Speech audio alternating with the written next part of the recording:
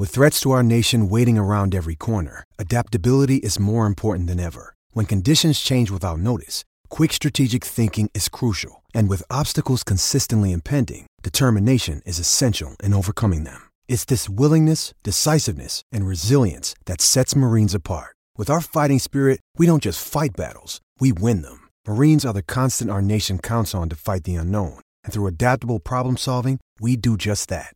Learn more at marines.com.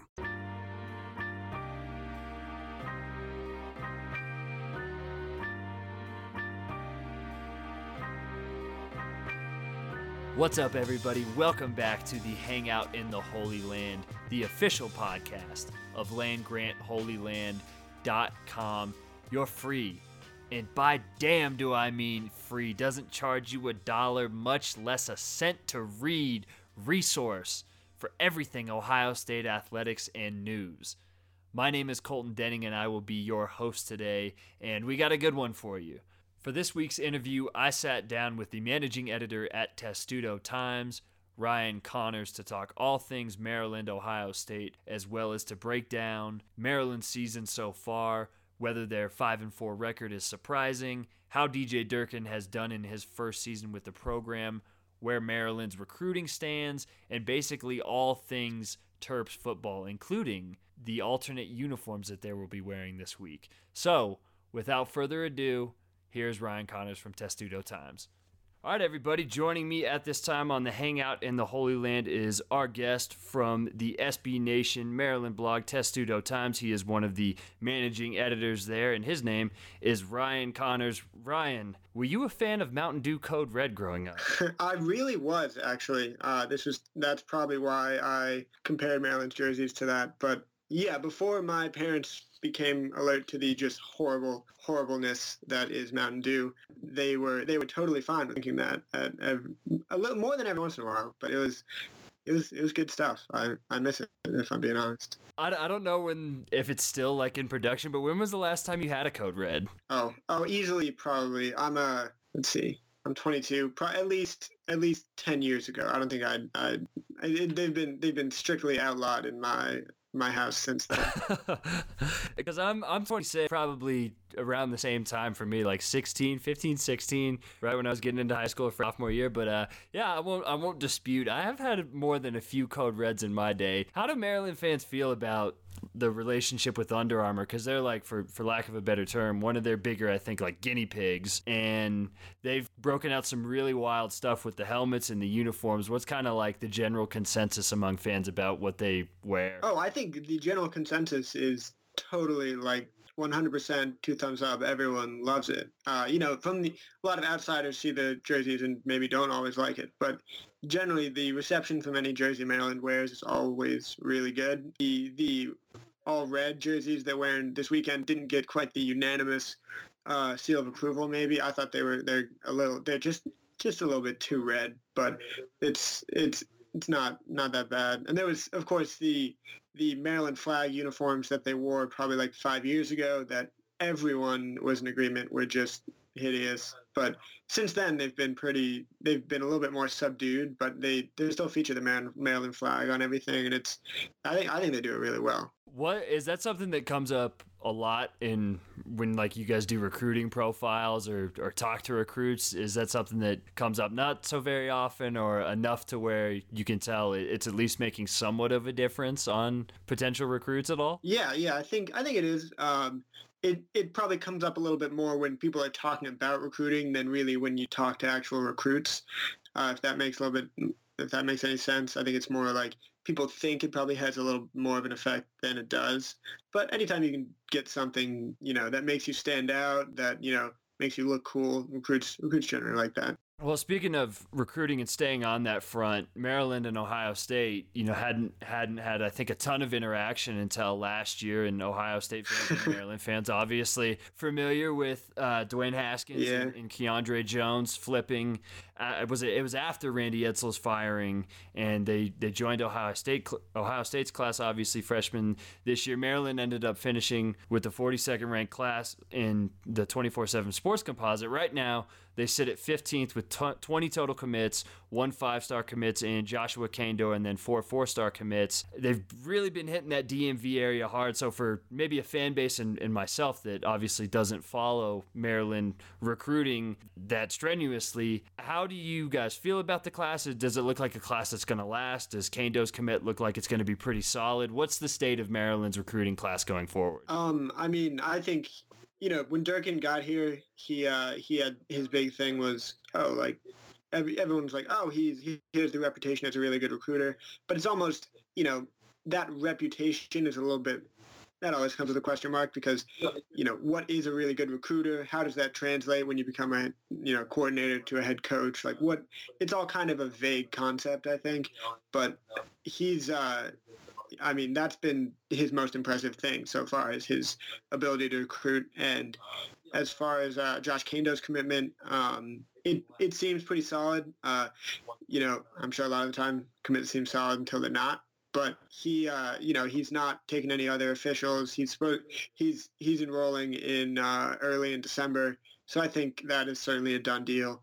I think this recruiting class, the 15th ranking is, I think, going to be the best since 24/7 Sports started tracking these things, which says a lot that he can do that in his first year. But I do wonder, it's a little bit when you have some advantages recruiting in your first year because you're recruiting all on promise and you don't have to prove it on the field yet. But as far as proving it on the field is gone this year, it could have gone a lot worse so far.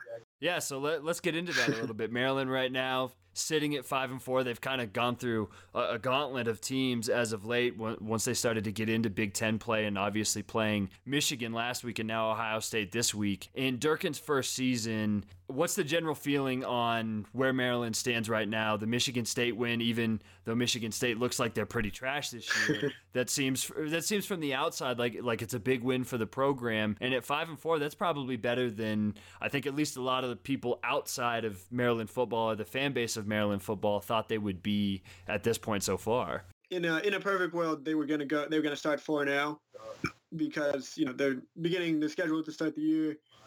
They play Howard, which is just an unsuccessful FCS team, so that had to be a win, and it was a total blowout. FIU wasn't very good, and they blew them out. UCF ended up being an overtime win, but UCF ends up being actually pretty good this year. And Purdue, obviously terrible. They took care of business against Purdue, won by a lot. And so that 4-0, I think everyone was pretty realistic about. It was obviously a real soft 4-0 because only one of those wins was a challenge. But, it's still 4-0 when you're starting as a new head coach. That generally feels pretty good. And you can, even if it's against bad teams, in the situation that Maryland's in, they're Maryland. And they have a first-year head coach. And they were 3-9 last year. Like, all that said, 4-0, it almost doesn't matter who you play. But yeah, I think fans in general, after the 3-9 last season, I'm a senior at Maryland, and last year I just saw everyone, like no one cared about Maryland football because the games were just so boring. They couldn't score, they couldn't move the ball, and they were just getting blown out a lot. And this year it's been totally different. Even the two losses weren't horrible losses, although against Minnesota they were pretty clearly they were starting their backup quarterback, and it was pretty clearly got out of hand early. But it's clearly everyone's a lot more excited about the team. I think it allows you to. I think people are being pretty realistic about last week's 59-3 loss to Michigan because that's an extreme number, and that's pretty much worse than we all thought it was going to be. But it's not really that much worse than we all thought it was going to be. And a blowout loss to Michigan is still a blowout loss to one of the best teams in the country. So that's something you can get over. As far as the Michigan State win, I think it's certainly something the coaching staffs will sell to recruits as, oh, we beat Michigan State, even though, yeah, Michigan State's not pretty. They're pretty bad this year. But they can still use that to their advantage in recruiting. And even if Michigan State's pretty bad this year, like, if you look at these two teams, it's like the fact that Michigan State would actually be significantly worse than Maryland is just so surprising. I really still can't even wrap my head around it. But I think overall, everyone really likes, I mean, Durkin, he's getting a big seal of approval from just about everybody. Well, and you mentioned the fans and specifically the students. Has there been like administration-wide or a coaching staff-wide kind of not reaching out an olive branch to the fans, but just getting them maybe more involved than they have been in the past and trying to go out of their way to earn that trust back in year one at all? Yeah, there definitely has. I think, I remember when I came to Maryland, I was thinking like, oh, wow, this, student section is going to be great, blah, blah, blah. And the student section will be really cool for about a quarter or a half. And then everyone just leaves at halftime because everyone just tailgates too much before the game and then no one wants to stay. But then, last season was when it really, the crowds were getting real tiny. And this year you could tell in everything Durkin said, he would always, go out of his way to be like, hey, we had thanks so much to our fans. They made a really great environment for us, which I mean is a, very standard thing to say. But he said it like every time we've talked to him this entire season. And I think he's tried to make a big emphasis on that. I don't necessarily know how you get the students to stay that much. They have student promotions where, you stay till halftime, you get a hot dog and things like that. But I think the biggest thing is if Maryland wins, if Maryland goes 6-6 this year, which they should be able to do, then next season I think you're going to see that attendance bump up a little bit from students and just from the general, non-students, because I think the student section against Michigan State stayed packed the entire time, but the regular, season ticket holders or the just people who would come to a game, that section wasn't that full, and I think that will probably change after this season a little bit at least. Well, and getting to the on the field product, one of the in watching Maryland from afar, one of the I think the defining characteristics and something that was really quiet last year was I think that they finished 14th last season in rushing S&P plus. They were one of the more efficient attacks in the country, but they decided to whatever reason huck the ball around, and we'll get into some of the passing game and the interception issues and how they've quelled that this season. But outside of the new coaching staff just looking at the film and being like, oh, maybe we need to run the ball a little bit more, they've continued that success. They're 9th in rushing S&P right now. What's been the thing that's made the Maryland ground game continue to have success? Well, I think it's interesting when they brought in, they have a whole new system with the new offensive coordinator, Walt Bell, who came over from Arkansas State. His big thing was really pushing the pace, although that actually hasn't been a foundation of Maryland's offense so far. They're in adjusted pace. I think they're in the 70s, but they operate out of the spread now, and their run game is a little bit more, I don't know. It's more. I think it's more explosive this year because you have last year was a lot of a senior named Brandon Ross, and he was solid. He wasn't explosive, but he was really solid running back, and did what they needed. But now this year they have a freshman Lorenzo Harrison, who's been very surprising, and a sophomore Ty Johnson, who's been just really fast. That's his biggest thing. You get he's so good at breaking long runs because he gets by one person and he can just outrun pretty much everybody. So I think the biggest thing this year was just two really fast and shifty explosive guys, because in the beginning of the season they were going with about a 5-man rotation at running back, and that's been pared down to pretty much just the two guys. So I think it's been the system a little bit, the new Walt Bell offense, but also just the fact that they've had two guys who were non-factors last year because one wasn't on the team and one was just doing a little bit more than what a redshirt freshman would do, and now both those guys are making really big impacts on the scene. Well, and it seems like Bell has had a marketable influence and impact on the passing game as well. Mm-hmm. You look at last year, they finished 124th in passing success rate. They're up to 64th this season. They threw as a unit, and I know that you're well aware of this, but our listeners might not be. Maryland threw 29 interceptions last year, which is that's hard. That's really hard to do. And I know not a lot of them, but at least a few of those were some unlucky bounces. There were some tip balls. I think I remember some being in the Ohio State game last year in Columbus, but only 7 so far this season. In Perry Hills, he's only thrown 3 in 8 games compared to 13 last season. Would you credit a lot of that to Walt Bell again, kind of getting those, not just Perry Hills, but the quarterbacks that have played as well, kind of not only just improve, but making better decisions? Because you look at Hill's yards per attempt up from 5.6 last year to 7.9 this year. Yeah, I think you can credit that a lot to Walt Bell. I think you got to give Perry Hills a lot of credit too. He, it's a cliche, but they always talk about how hard he works, and I do think I can't even imagine how hard he worked to just get these interceptions down, because he, you can say, they weren't going to throw 29 interceptions again. They couldn't if they tried to throw an interception probably on every pass. But, this is far better than what you could have expected just from like regression to the mean. And it's been a lot. Also, Walt Bell's offense, when we talked to him before the year, he was like, well, I'm not throwing the ball as much as the previous people did. He said it in a nicer way than that. But essentially he said, well, I'm not going to do what the guys can't do. So last year they threw the ball at about 32 attempts per game for reasons that I will never understand. But this year that number is significant. It's probably down to about 22 or 23, and there've been a lot. That number might be a little bit skewed because there's been, against Purdue, against Howard, they passed the ball like 13 times, and they didn't need to because they were running for 300 yards a game. That's going to be like that. Part of it has been the emphasis on the run game has sort of taken the pressure off of the passing game, although in recent weeks that's been a little bit harder when you're playing teams that can defend the run.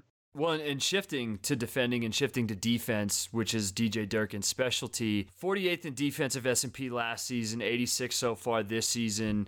Is more of that due to learning a new system? Maybe the personnel just doesn't fit quite yet. Kind of walk me through and our listeners through what Maryland's defense has been like this season. Yeah, so that's been the big question on this team. Really, it's the run defense. In Bill Connolly's big preview of Maryland, he said, oh, Maryland's run defense is going to be pretty good. And when you read Bill Connolly say that, you're like, well, it's probably going to be true.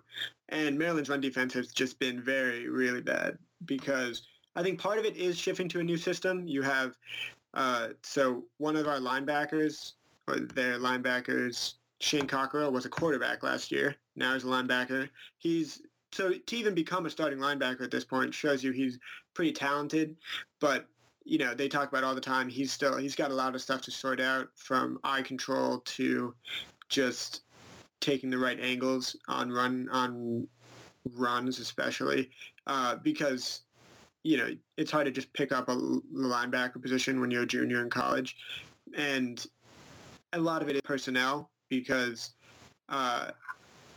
it's been the same thing almost every time.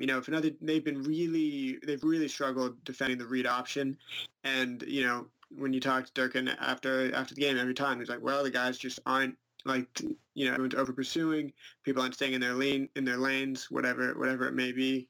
So I think it's I think the scheme adjustment is part of it, because they moved from last year they played a 4-3 and this year they're playing a 4-2-5, but I think it's something that will probably be fixed when you get some more talented recruits in here.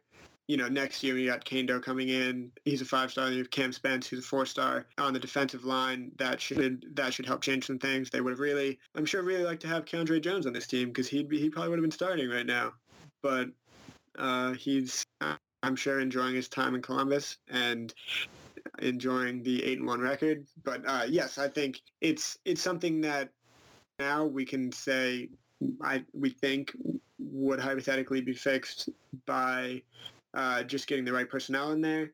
But I think it's still, because it seems like it's the same problem every time, but it's a mystery, because they keep saying, guys keep over pursuing, guys aren't doing their job. But if it's that after every game, I feel like the problem's a little bit deeper.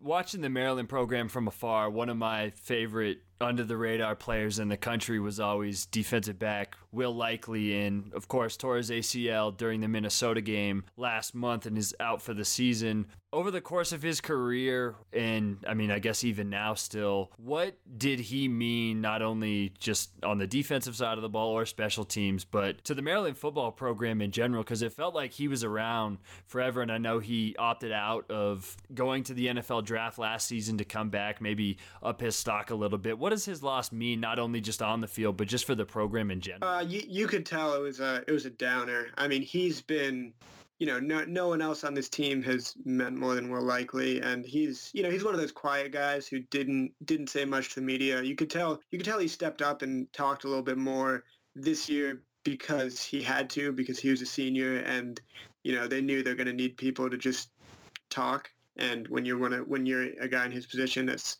kind of just one of the roles, even though I'm sure it's not fun. But just the fact that he was the team's best corner for the past 3 years.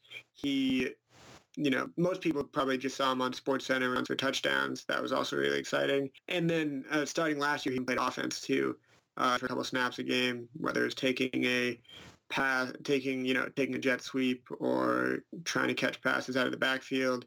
He was never, a huge threat on offense, but I want to say that was because, when he was in there, teams really took notice and made sure to take him away. That's, we can't necessarily know that for sure, but he just contributed in so many different ways that he's a guy you almost can't really replace. As a senior this year, he was playing mostly nickel corner because they have two talented corners in Alvin Hill and J.C. Jackson that allowed him to bump inside. And sort of because he was playing that slot corner, he was also pretty involved in the run game, and he'd blitz and try to rush the passer a lot too. So it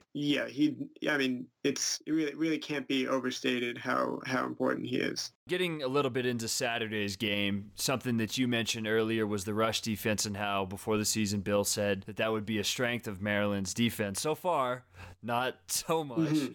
Maryland comes in ranking 127th in rushing S&P plus, 117th in rushing success rate, and 128th in adjusted line yards. Conversely, Ohio State comes into the game ranked third in offensive rushing S&P plus, second in rushing success rate, and third in adjusted line yards. Is there any sort of hope that Maryland is going to have success against Ohio State's ground game at all? And in the perfect world, what does Maryland do to not only Ohio State's ground game, but to the offense, just to make them at least a little bit less efficient like some other teams have in the past month?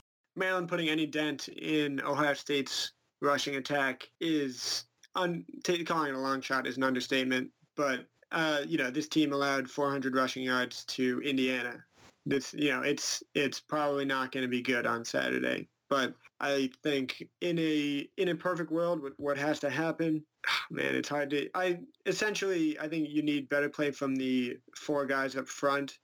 Talking about adjusted line yards, they need to be able to get off their blocks a little bit. Maryland doesn't get penetration into other teams' backfields particularly often, and that obviously hurts them, as well as just they seem to get pushed off the ball pretty easily, and they have, their linebackers aren't particularly that fast, and they just haven't been taking great angles to the ball. So I think if they take good angles, the defensive line plays really well, and the secondary sort of keeps track of everyone, then that is, I guess, would be the simplistic explanation for how Maryland does well. Well, and offensively, what are their keys to success in this game against the Ohio State defense? We saw Maryland run. They operated efficiently at times against Michigan.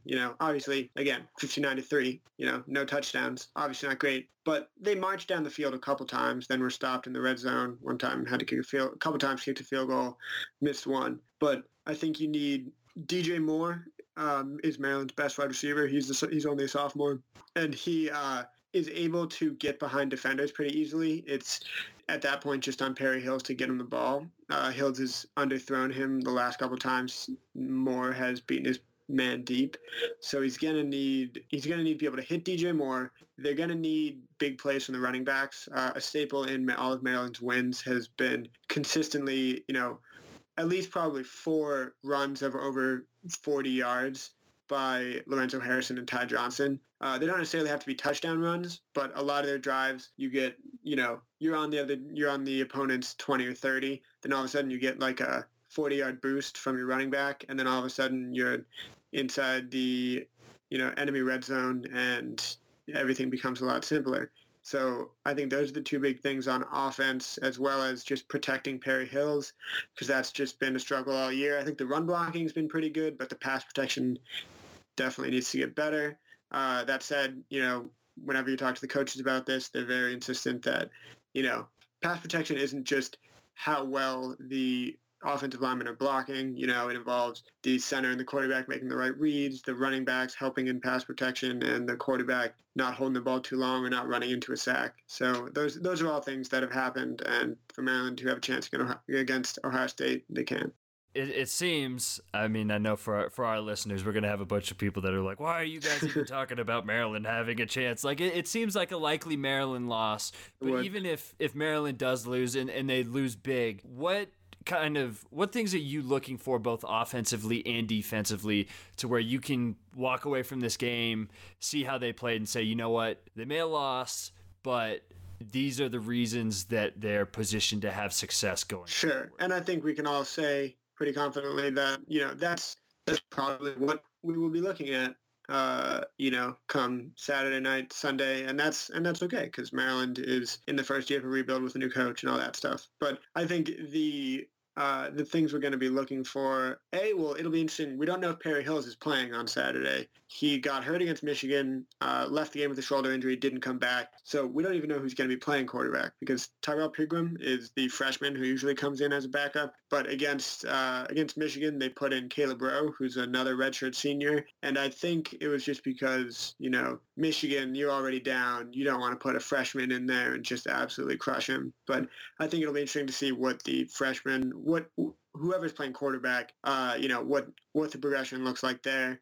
Because Maryland might need Perry Hills to end up, sadly, beating Rutgers at the end of the season, because that is what probably gets you in a bowl game. It's the last game of the season against Rutgers, and you need probably at least some passing offense to make that happen. Maybe not even that much, but some. I think you're looking for a little bit of a rebound performance from Maryland's pass defense, which had a bit of a rough game against Michigan, and you're looking for the passing offense to get a couple long completions, I think. Against a defense that is as talented as Ohio State's, I think it's gonna almost hard for Maryland to consistently move the ball, but Maryland has enough talent and the ability to get down the field on big plays at least a couple times if they can put those things together. Well, and you mentioned the possibility of a backup quarterback, and hey, the last time Ohio State played a backup quarterback was the Michigan State game last year, and now look at Tyler O'Connor. He's really thriving. But you mentioned beating Rutgers, and this will be one of the last questions before we get you out of here. Is a bowl game for Maryland this season an unmitigated success, regardless of who they beat or who they played at the start of the season? Getting to 6 or even 7 wins, is that just an unmitigated success for them? I feel like it is. Yeah, you can dissect the schedule all you want and say, wow, well, they played 4 teams that really weren't very good, and you're right. But when you're, again, first season, new coach, rebuild, I think a bowl game is definitely a success. Especially, Maryland went 3-9 last year.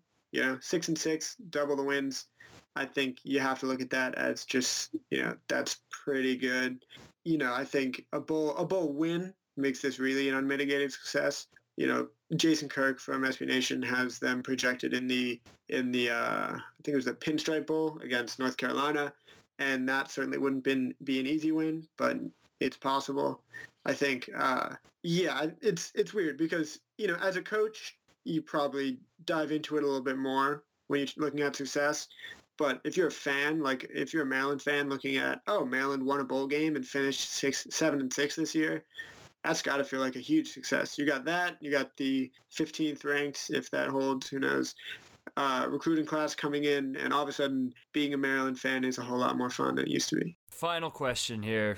Prediction for Saturday's game. It's hard because, after Ohio State beating Nebraska like that, it looks really tough. But I think we're probably looking at something like, I'm going to go 47-13. I think is probably what I'm going to go with. I think after what we saw last week, that's probably my pick.